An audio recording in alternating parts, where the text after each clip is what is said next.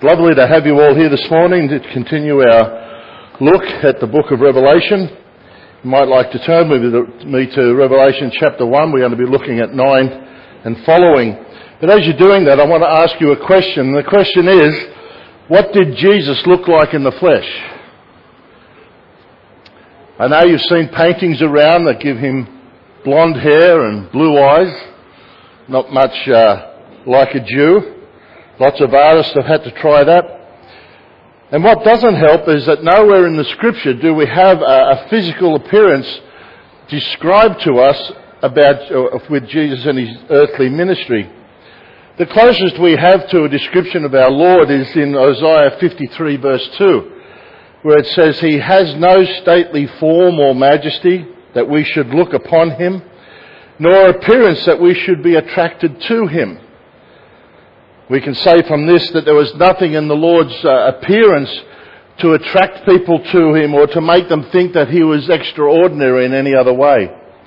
And that's how the Lord ministered here on this earth, as a Jewish man who was nothing to look at. He had no stately form, he had no stately majesty, his appearance didn't attract people to him. And so I guess we will keep on wondering what he looked like in the flesh. But Scripture does provide an awe-inspiring portrait of our glorified Christ. And that's what we're going to be looking at this morning in Revelation chapter 1 verses 9 to 20.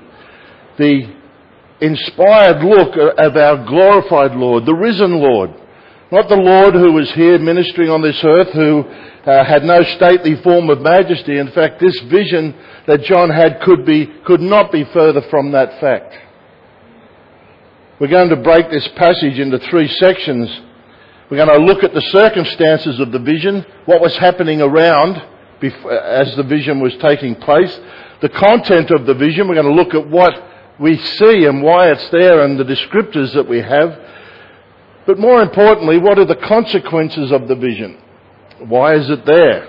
What's the point to us to have this vision of Christ that is revealed to us? This morning is all about the vision of the glorified Christ. That's what this talk is all about.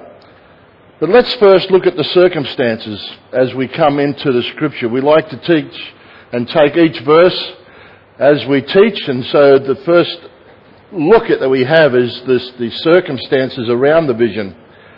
Now physically, John says in verse 9, this is he's saying in verse 9, "I, John, your brother and fellow partaker in the tribulation and kingdom and perseverance which are in Jesus, was on the island called Patmos because of the word of God and the testimony of Jesus."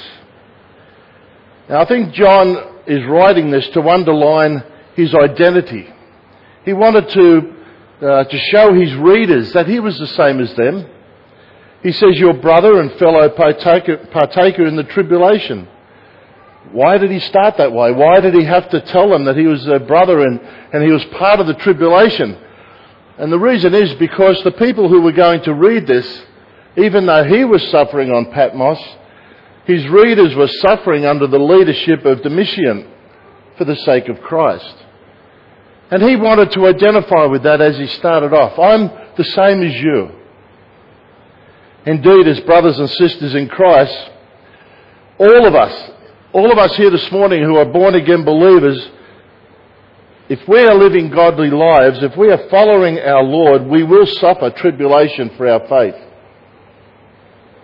Now, we may not be transported to some island, although I believe Patmos is quite a nice island these days. It's a bit of a tourist resort, so I don't think I'd mind going there now, but we probably won't get taken away to an island. But at school, at work, even with our family, which can be the hardest group to be with, we will suffer in different ways because of the Word of God and the testimony that you show of Jesus Christ. In fact, I'll tell you, the only way that you won't be suffering in this world is if you're flowing in the same direction as the world. I remember a T-shirt. I don't remember if I bought it, but Karen showed me these fish going in this direction. They had all the gnarly teeth and the ones with the little thing up here, and they were just vicious fish, all flowing that way. And here's this little fish in the middle flowing against the flow. And it was a great T-shirt to show that, we are against the flow of the world. And if you are against the flow of the world and you stand up for the testimony of Jesus Christ, you will face tribulation. As I said, it may not be an island, but it will be in your own way a tribulation. You will suffer. John wasn't going with the flow of the world. He was going against the world. He was going against the mission. And the scripture tells us that he was there on Patmos because of the word of God and the testimony of Jesus. In other words, he didn't stop when he was told to. He just kept going. And so he was on the island of Patmos for the testimony of Christ. But I want to tell you that he was just where God wanted him to be. That's the beauty of this whole idea of suffering and being where God wants us to be.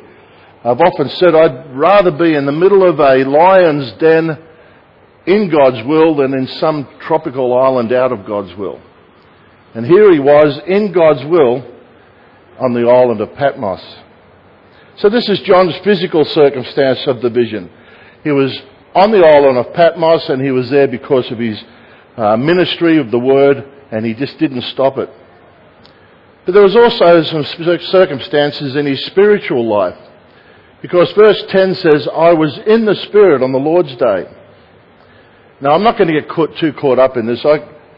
You can read books on those two words, in the Spirit and on the Lord's day. But I'm not going to get caught up in it. This is not the main subject of the text. The vision is. I don't want to distract from that. So I'll simply put, I was, in the Greek, it translates to, I came to be in the Spirit. This is what John says, I came to be in the Spirit. Now, if you're a Christian, you cannot come to be in the Spirit. Why can't you come to be in the Spirit? Because as a Christian, the Spirit of God lives within you from the time that you were born again, and you cannot come to be in the Spirit. The Spirit of God does not jump in and jump out of your body. So that's not what John was talking about here. He's not talking about the Holy Spirit coming upon him in that sense. In fact, the use here of I came to be in the Spirit is used 4 times in the book of Revelation. And it's only used in the book of Revelation. Just turn with me to chapter 4, verse 1. We'll see it used again. Chapter 4, verse 1 of Revelation. After these things, I looked, and behold, a door standing open in heaven. And the first voice, which I had heard like the sound of a trumpet speaking with me, said, Come up here, and I will show you what must take place after these things. Immediately I became in the Spirit, and behold, a throne was standing in heaven, and one sitting on the throne. Even from that you can see that the first 3 chapters were one vision. Chapters 4 to the end are another vision, because he's taken in the same state. And so I have to put an answer to it. I believe I came to be in the Spirit maybe denotes something like a trance. We've seen it before. If you've read the book of Daniel, you'll find many times that Daniel got to that point when he was in a vision, he could not move. He lay there as dead, and we'll read that in a little while. But whatever this coming to be in the Spirit, it's certainly a state in which John is especially open to the Holy Spirit and the vision that is coming to him. And so it's in this state of coming to be in the Spirit that John sees the magnificent vision of the Lord. But first he hears a loud voice in verse 10. I was in the Spirit on the Lord's day. I simply in passing think the Lord's day is Sunday. I don't want to go any further than that. You can read books and decide for yourself on that, but it's just a waste of time. I was in the Spirit on the Lord's day, and I heard behind me a loud voice like the sound of a trumpet. Now please understand, this is the first time that you have seen a simile in the book of Revelation, and from now on you will see nothing but similes. Very important idea the simile is. They begin here. You see, it wasn't a trumpet that John heard, it was a voice like a trumpet. That's what a simile is. It's a word picture so that we can understand better the reality of what someone is seeing or hearing. That's why you use similes. And so the voice that John heard was like a trumpet. So you tell me, what was a trumpet like? What would you, in your mind, what is a trumpet like? Loud? When you hear a trumpet, what's the powerful? Can't come up with anything else. Okay, well that's good, loud and powerful. There's nothing wrong with that. You could say, I was in the Spirit on the Lord's day and I heard behind me a loud and powerful voice. Whatever you want to hear, you think a trumpet sounds like, that's what this voice sounded like. Powerful, very loud. And this is what the voice said in verse 11. Write in a book what you see and send it to the 7 churches, to Ephesus and to Smyrna and to Pergamum and to Thyatira and to Sardis and to Philadelphia and to Laodicea. And so the first thing John hears from this vision that he hasn't even turned around yet, he's hearing it from behind him, is a command to write a book. It's his commissioning to write this book, or at least the first 3 chapters of this book. Because as we read in chapter 4, he then again, after he goes into that trance-like state again and get called up into heaven. And so he is to write what he sees and send it to the 7 churches that God has selected. Now I'm not going to go through these 7 churches because that's what I'll be doing as I go into chapters 2 and 3. So there's no point in discussing them here, except I want to say that the Lord is saying something to each of the churches that is still very relevant for you and I today. Those 7 churches, I have no idea why the Lord picked them. I'm sure there was more than 7 in that area. But the Lord has chosen 7 to write this letter to. But when we get there, don't think that it's just for those churches, and it's happening today as well. So John's on the Isle of Patmos, having become in the Spirit, and he's been given a commission to write what he's going to see.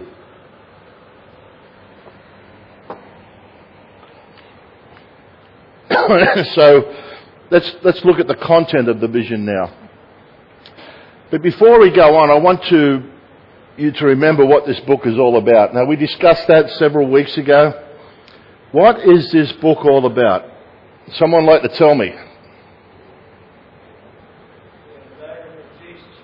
Thank you, Kevin. The unveiling or revealing of Jesus Christ. This is the first time in this book that the risen Lord has been revealed. Up until now, there's been no revelation of the risen Lord. And so Revelation is this apocalyptic, which is, if you remember, that's not the word for trouble, it's the word of revealing. And so the Lord is being revealed in this book. And what better way to start than for the risen Lord to reveal His glory and His majesty and His power, not only to John and his readers, but to us 2,000 years later. This has never been seen before. This is a revealing of Christ. Verse 12. Then I turned to see the voice that was speaking with me. And having turned, I saw 7 golden lampstands. And in the middle of the lampstands, I saw one like a son of man, clothed in a robe reaching to the feet, and girded across his chest with a golden sash.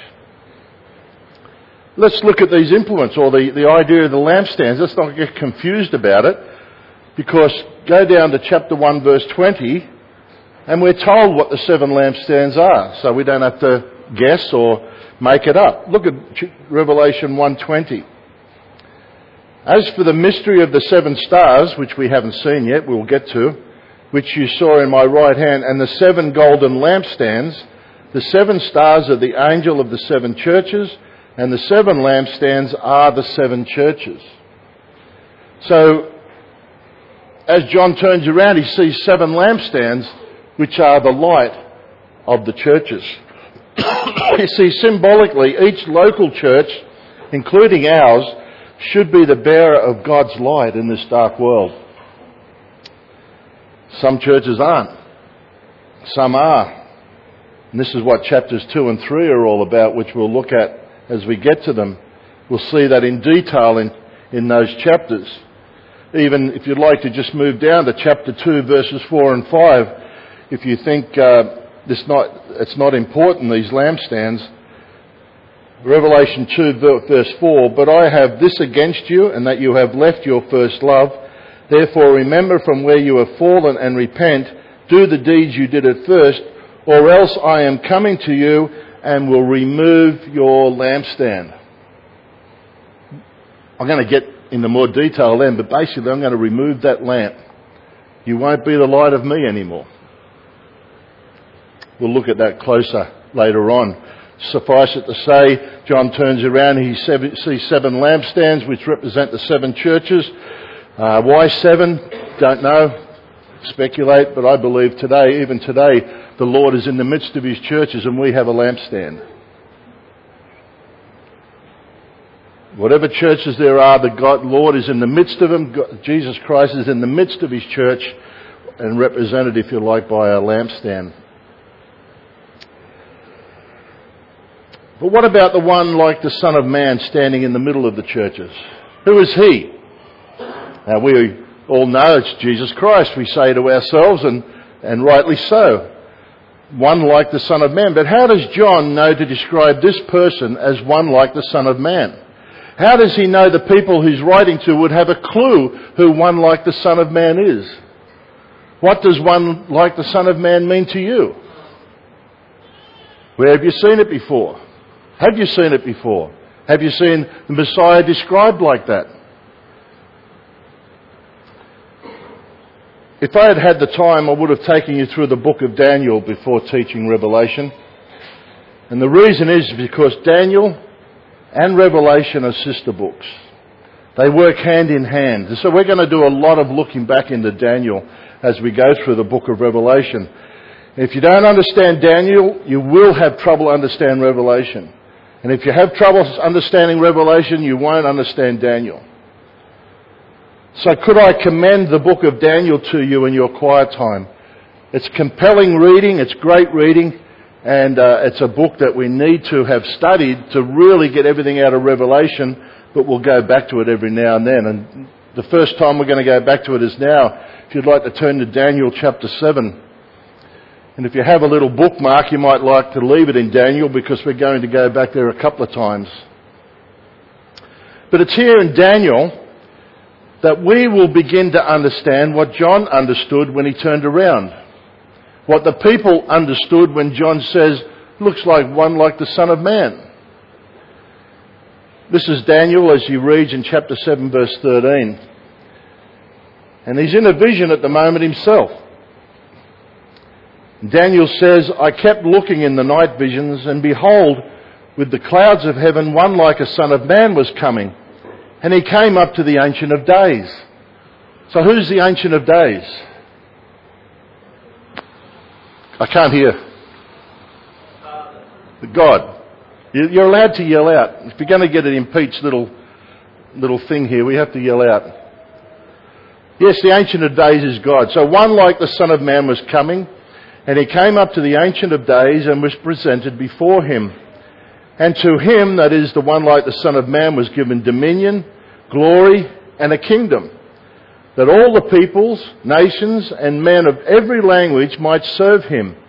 His dominion is an everlasting dominion which will not pass away, and his kingdom is one which will not be destroyed.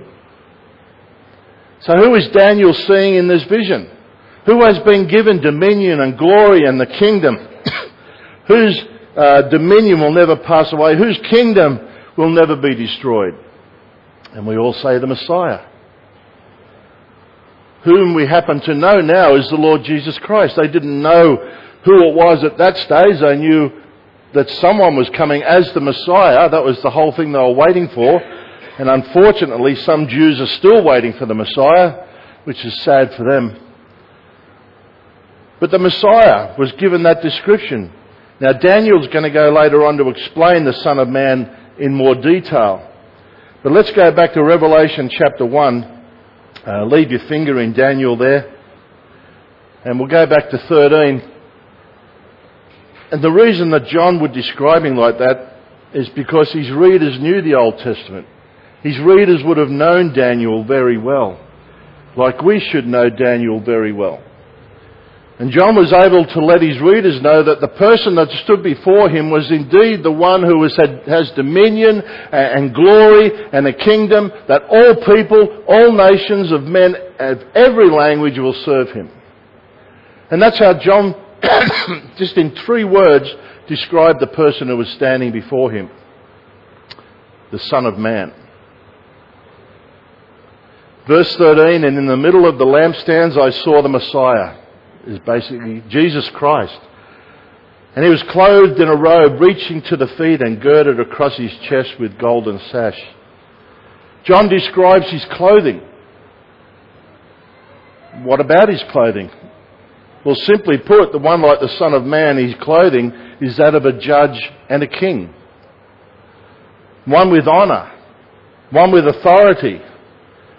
This is in fact the Lord's position in the book of Revelation.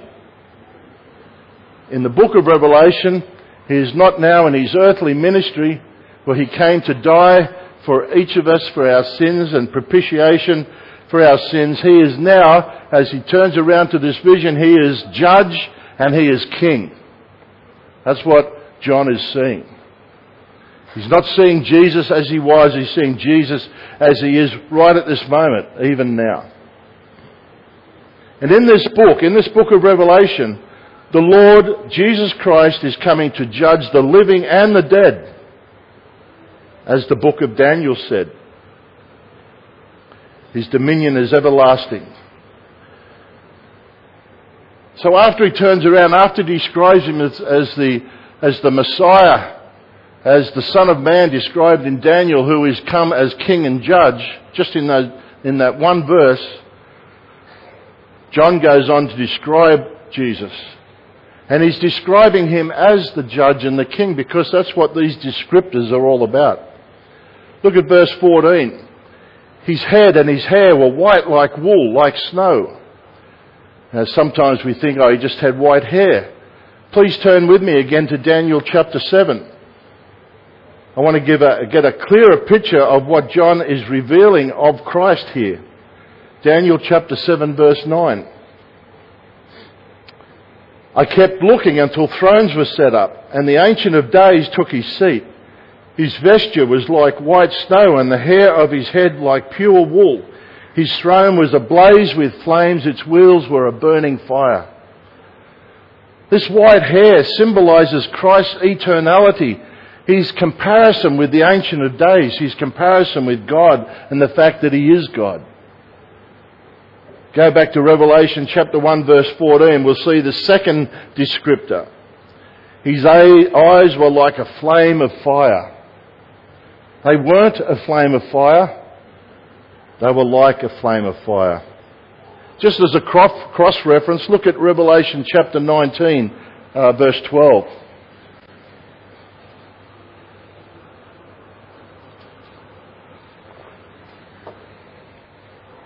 There it says his eyes were again like a flame of fire. Same person, same description. And again, look at chapter 2 verse 18 of Revelation. Again to one of the churches, to Thyatira, this is what he wrote to them. And to the angel of the church of Thyatira write, these things says the Son of God, who has eyes like a flame of fire. Very descriptive. Again, as you think about it, what could John be seeing? Like fire, they'd be piercing eyes, they'd be scary eyes. What do they represent? Well, the fact that nothing will stand in the way of the Lord's piercing judgment of sin. You might like to turn to Hebrews chapter 4 verse 12, or just listen as I read 2 verses. Most of us know Hebrews 4:12. It's a verse that I learnt as a memory verse, but never got to 13 very often.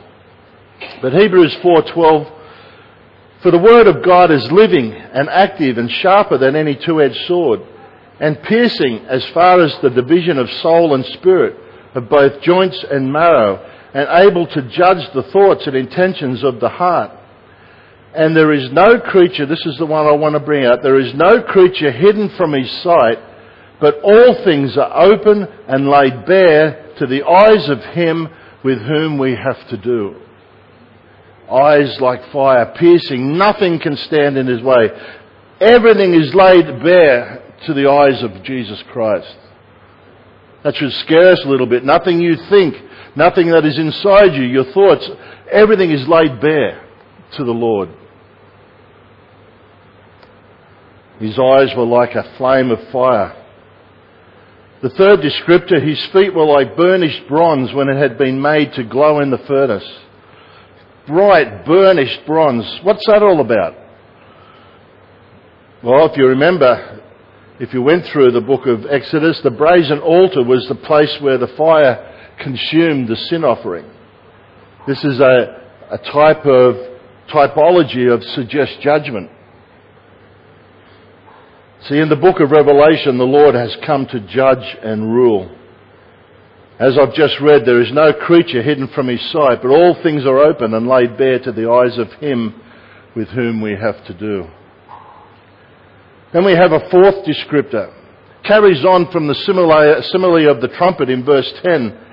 The end of verse 15 says, and his voice was like the sound of many waters. Now, I don't think I understand this one very well. I've never been to Niagara. I've never experienced that noise that apparently is deafening if you're standing on top of Niagara, or even Victoria Falls in Africa at the bottom. I've never experienced that, but what I have experienced is the pounding sea, and on a stormy day hitting the rocks and just swooshing up, and the power that those waves has, the noise that it can make. But if you've been to Niagara, maybe you understand that noise. Well, this is the noise of his voice. It's booming out. You could say it's a voice that just stops you in your track. You hear this voice and you just stop. It's a voice that paralyzes you with power and authority. It is that type of voice. Now, I'm not comparing my dad to the Lord, but when my dad yelled, I stopped. He looked, I stopped. I think of much in the same way. Maybe the voice, that massive voice that stops you in your track. Then we have a fifth descriptor. In his right hand he held 7 stars. Now, we've already read that in verse 20, so I didn't even have to guess what these 7 stars are. But let's remind ourselves by going to verse 20. And it says the mystery. Now, I didn't stop here last time, but this verse is called a mystery. Verse 20 is a mystery. But I want you to remember what a mystery in the Scriptures is. A mystery in the Scripture is a previously hidden truth that is now divinely revealed. It's not a mystery like a whodunit movie. It's a mystery that was, but now is no more. And that's the book of Revelation is all about. And so verse 20, the mystery of the 7 stars, the mystery, you didn't know what they were, but I'm telling you now, it's divinely revealed. The mystery of the 7 stars which you saw in my right hand, and the 7 golden lampstands. The 7 stars are the angels of the 7 churches. So these 7 stars that is in the right hand of Jesus Christ, the risen Jesus Christ, represents the 7 angels or the 7 messengers of the 7 churches. Now, the reason I say angels or messengers is simply because the Greek word is angelos, and you can translate it either as angel or messenger. We'll get into that when we get to chapter 2. No point in doing it now. We'll do it next time. It's simply a word, angelos, translated angel or can mean human messenger. So whether it's an angel or a human messenger that takes these letters to the churches, then I don't think we need to definitively know that, but we'll talk about it next time. So that was the fifth descriptor, the fact that he had the 7 stars in his hand, which was described as the angels of the 7 churches, or the angelos, the messengers. Then the 6th descriptor is in the middle of verse 16. Out of his mouth came a sharp, 2-edged sword. So what does that mean? Well, we've already looked at Hebrews 4:12, haven't we? The word of God is quick and powerful and sharper than any 2-edged sword. But this phrase is going to be used again in Revelation. You might like to turn with me to chapter 19, verse 11. It's in a different context, and it certainly shows the power of this sword that proceeds from the mouth of the Lord. Chapter 19, verse 11. And I saw heaven opened, and behold, a white horse. Now, the context of chapter 19 is when the Lord returns with his armies. And I saw heaven opened, behold, a white horse, and he who sat on it is called Faithful and True.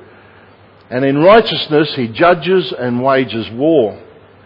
His eyes are a flame of fire, and on his head are many diadems. And he has a name written on him which no one knows except himself. He is clothed with a robe dipped in blood, and his name is called the Word, or the Logos of God. And the armies which are in heaven, clothed in fine linen, white and clean, were following him on white horses.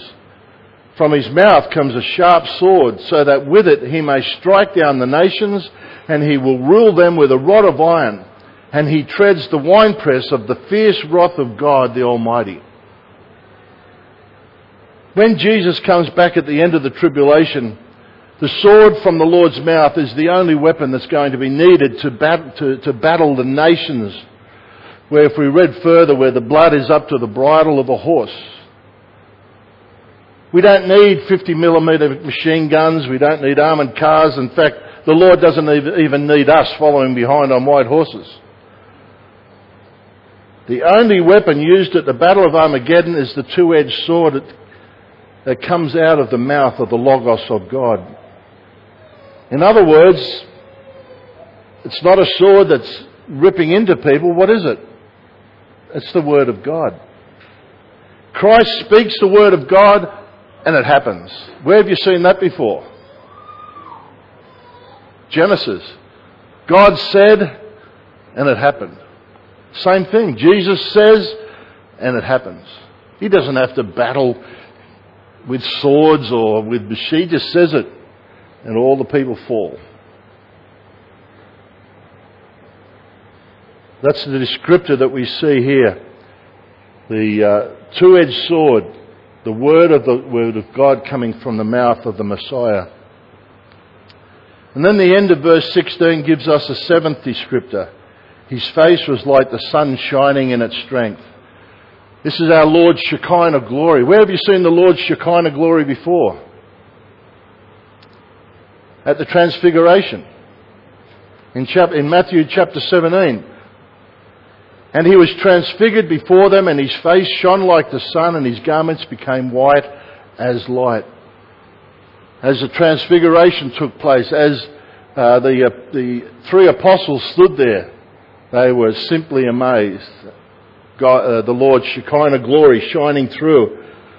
But that Transfiguration was a glimpse into Jesus' future as he sits beside his Father now, shining. So this is the vision of Christ, of the risen Lord that confronted John. Certainly totally different in appearance from the Saviour that John knew in the flesh. You see, our Lord Jesus Christ is now risen. He is glorified. He is exalted Son of God. He is the Judge King who has the authority to judge all men. This is Jesus Christ the Messiah now. He's not a babe that we celebrated Christmas. He's not the man, the God-man who went to the cross and died for all our sin. He is the Judge King who is coming again. Amen? And even though John was very close to Jesus during his earthly ministry, if there was anyone close to Jesus, it was John. And John hadn't seen him for 60 years. This meeting was not a friend reunion. In fact, John records the impact the glorified Lord had upon him. Verse 17, when I saw him, I fell at his feet like a dead man. Again, this is a simile. John is not dead, he just fell like a dead body would fall. Turn back with me to Daniel chapter 10. Just again to show that this is not something new, that it happened to Daniel as well. So the people reading this would have understood it very well. Let's hope we do. Daniel chapter 10 verse 7. Now I, Daniel, alone saw the vision, while the men who were with me did not see the vision. Nevertheless, a great dread fell on them, and they ran away to hide themselves. So I was left alone and saw the great vision. Yet no strength was left in me, for my natural colour turned to a deathly pallor, and I retained no strength. But I heard the sounds of his words, and as soon as I heard the sound of his words, I fell into a deep sleep on my face, with my face to the ground. So what John did is just natural. It's what we all would do. A vision of the exalted Christ, in fact, can only produce one thing, and that is awe and fear. So if you don't think Jesus Christ is our holy God now, you will when you stand before him. Or if you like, fall before him. Now, I've often wondered what it'd be like to stand before the Lord. We're going to stand before the Lord at the Bema seat as born-again believers. If you're not a believer here this morning, you're going to stand before the Lord at the great white throne judgment. But I often wonder, what am I going to do? Do I walk up to the Lord and just give him a high five and say, man, am I glad to see you, Jesus? Is that the response I'm going to have? I don't think so after reading this. I imagine every one of us is going to react the same way as John did. We're going to fall at his feet in awe, respect and fear. We're going to collapse down because of the glory and the holiness and the majesty of whom Jesus is. But there's a consequence of this vision. And the first one was a word of comfort. You see, as Christians, when we stand or fall before the Lord, even though we're awestruck and we're in fear, there's no need to worry. Because look what the Lord did immediately in verse 17. He placed his right hand on me saying, do not be afraid. What a wonderful thing. You meet the glorified Lord, you fall at his feet and he reaches and says, my son and my daughter, don't be afraid. I love verse 17. John is at the feet of Jesus as a dead man. The Lord reached out, he put his hand on him and said, don't be afraid. I love that. I love what he did. But if you sit here this morning as a non-Christian and you know who you are, then when you stand before the risen, glorified Lord, then I'm telling you, be afraid. Be very afraid. He will not reach out and say, do not be afraid. Because if you're a non-Christian sitting here this morning, you will see the Lord at the great white throne judgment. And I'm going to turn there, and I'd like you to turn there with me to Revelation chapter 20, so you can understand that even though John, the Lord placed his hand on John and said, do not be afraid, if you're a non-Christian, be very afraid. And here's why. Revelation chapter 20, verse 11. Then I saw a great white throne, and him who sat upon it, from whose presence earth and heaven fled away, and no place was found for them. And I saw the dead, the great and the small, standing before the throne, and books were opened, and another book was opened, which is the book of life. And the dead were judged from the things which were written in the books according to their deeds. And the sea gave up the dead which were in it, and death and Hades gave up the dead which were in them, and they were judged, every one of them according to their deeds. Then death and Hades were thrown into the lake of fire. This is the second death, the lake of fire.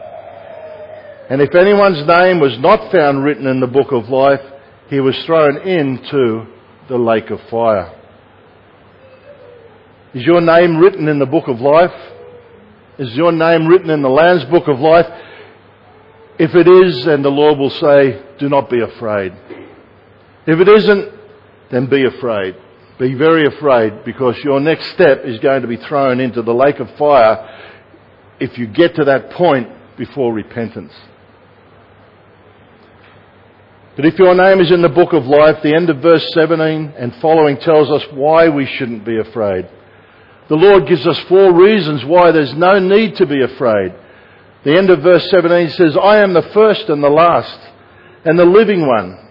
And I was dead, and behold, I am alive forevermore. And I have the keys of death and of Hades. We not need to be afraid, because He's the first and the last. He's the creator, the finisher, the absolute Lord of all history. From the beginning to the end and everything in between. Eternity past to eternity future. We also need not be afraid, because He's the living one. He's the resurrected Lord who eternally exists. We as Christians don't need to be afraid, because He died and is alive. He conquered death.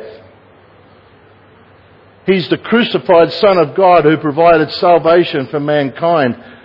And we need not be afraid, lastly, because He holds the key of Hades. He holds the key of the world of the dead, and He holds the key of death. The one with the keys is the one who has authority, right? The one who has those keys has the authority. Our Lord has the power to send people to death and to Hades, or He has the power to deliver us from them. He is the authority. At the very beginning of Revelation, Jesus presents Himself to His people in majestic glory. Talk about a revelation. Talk about revealing Christ. Here we are in the first chapter, and He's been revealed to us in all His glory. But what the church needs today is a new awareness of Christ and His glory. We need that unveiling of Jesus Christ. We need to see Him high and lifted up. We need to see Him as He is now, not as He was. Although we always sing songs and give thanks to our Lord for dying for us, and there's nothing wrong with that. But we need to remember who He is now. The awesome, great, powerful, risen Lord. And I really do believe there's a dangerous absence of awe and reverence in our worship in churches today. We're boasting about standing on our own feet instead of falling at His feet, as John did, if we stand before Him. Be careful how we worship. Make sure we know who we're worshipping. But as the scripture goes on, there's one other thing that the Lord commands John, and that's in verse 19. Therefore write the things which you have seen, which He's already told him about the churches. He also says, write the things which are, and write the things which will take place after these things. To the best of my knowledge, the book of Revelation is the only book in the Bible that contains an inspired outline of the contents. I love it. It breaks it into 3 places. It's a 3-point sermon. Got to be good if it's got 3 points. The things which you have seen refers to the vision of Revelation chapter 1. He's to write about that, which we obviously have, and he did. The things which are, the second part of it, refers to Revelation chapter 2 and 3. They're the things that are happening right at that moment, the special messages to the 7 churches, which we'll start and look at next time. As I mentioned before, this verse, chapters 2 and 3, is a time where the glorified Lord reveals the personal needs in our churches and in our own hearts. It's the Lord, the glorified Lord, walking in the midst of those churches, walking in the midst of our church. And at the end of each of the churches, or most of them, he says, He that hath an ear, let him hear what the Spirit saith unto the churches. So when we go through them, he that hath an ear, you better hear what the Spirit is saying to those churches. And then the third point is the things which will take place after these things. So you have the vision, you have the churches, and then he wants him to write about what's going to take place after that. And that's where chapter 4 comes in. After these things I looked, and behold, a door standing open in heaven. The first voice which I heard like the sound of the trumpet, so we know what that means now, speaking with me. Now it says, this trumpet voice, come up here and I will show you what must take place after these things. So he's seen what was the vision, what is the churches. Then I believe John went out of that trance, and then sometime later, don't know when, he goes into another trance. We saw in verse 2, and he goes up to see the things which will be.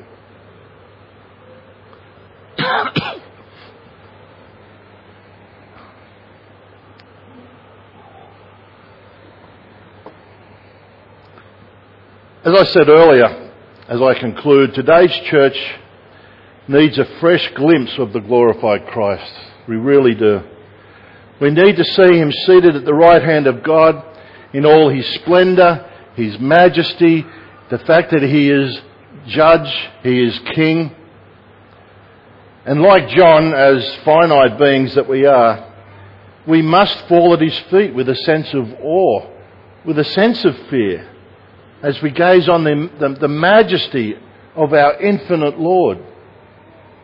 Keeping in mind that as we fall in front of him with fear, he comes along and he says, don't be afraid. It's okay. I'm alive. I'm the beginning. I'm the end. I'm the one who holds the keys. We need that sense of awe. And as we do that, as we gain that sense of awe of seeing Jesus Christ as he really is now, we'll be able to come away with a renewed sense of our service to him and our worship to him. You can ask the question, is our service and our worship fleshly? Is it self-giving? Do you do it for yourself?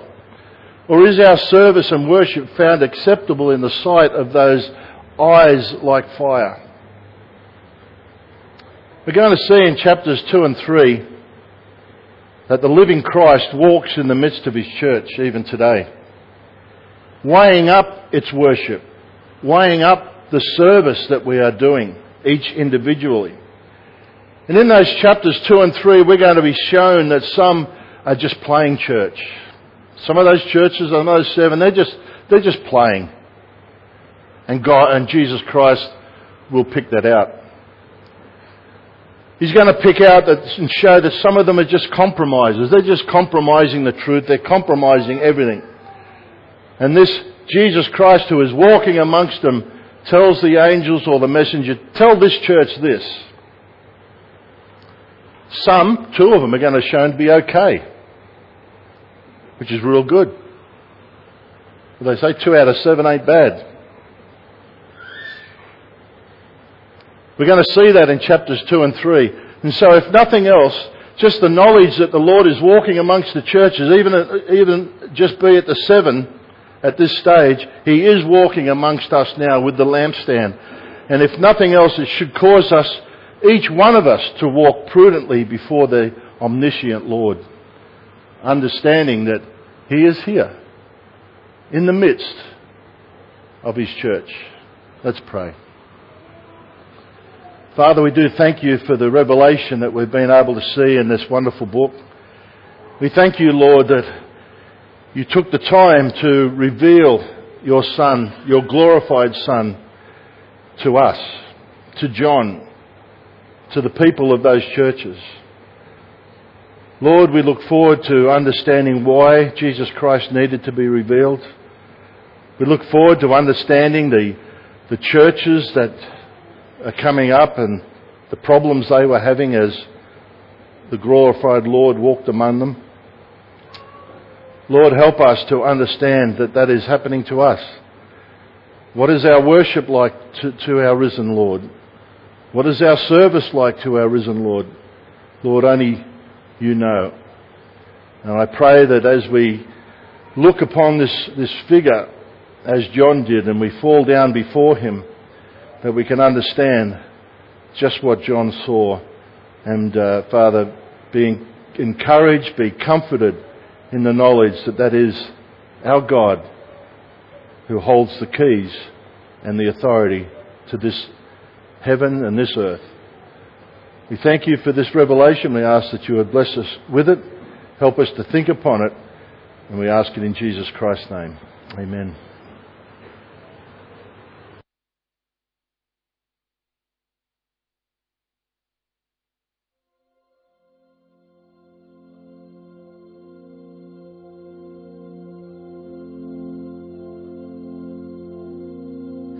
O sovereign God,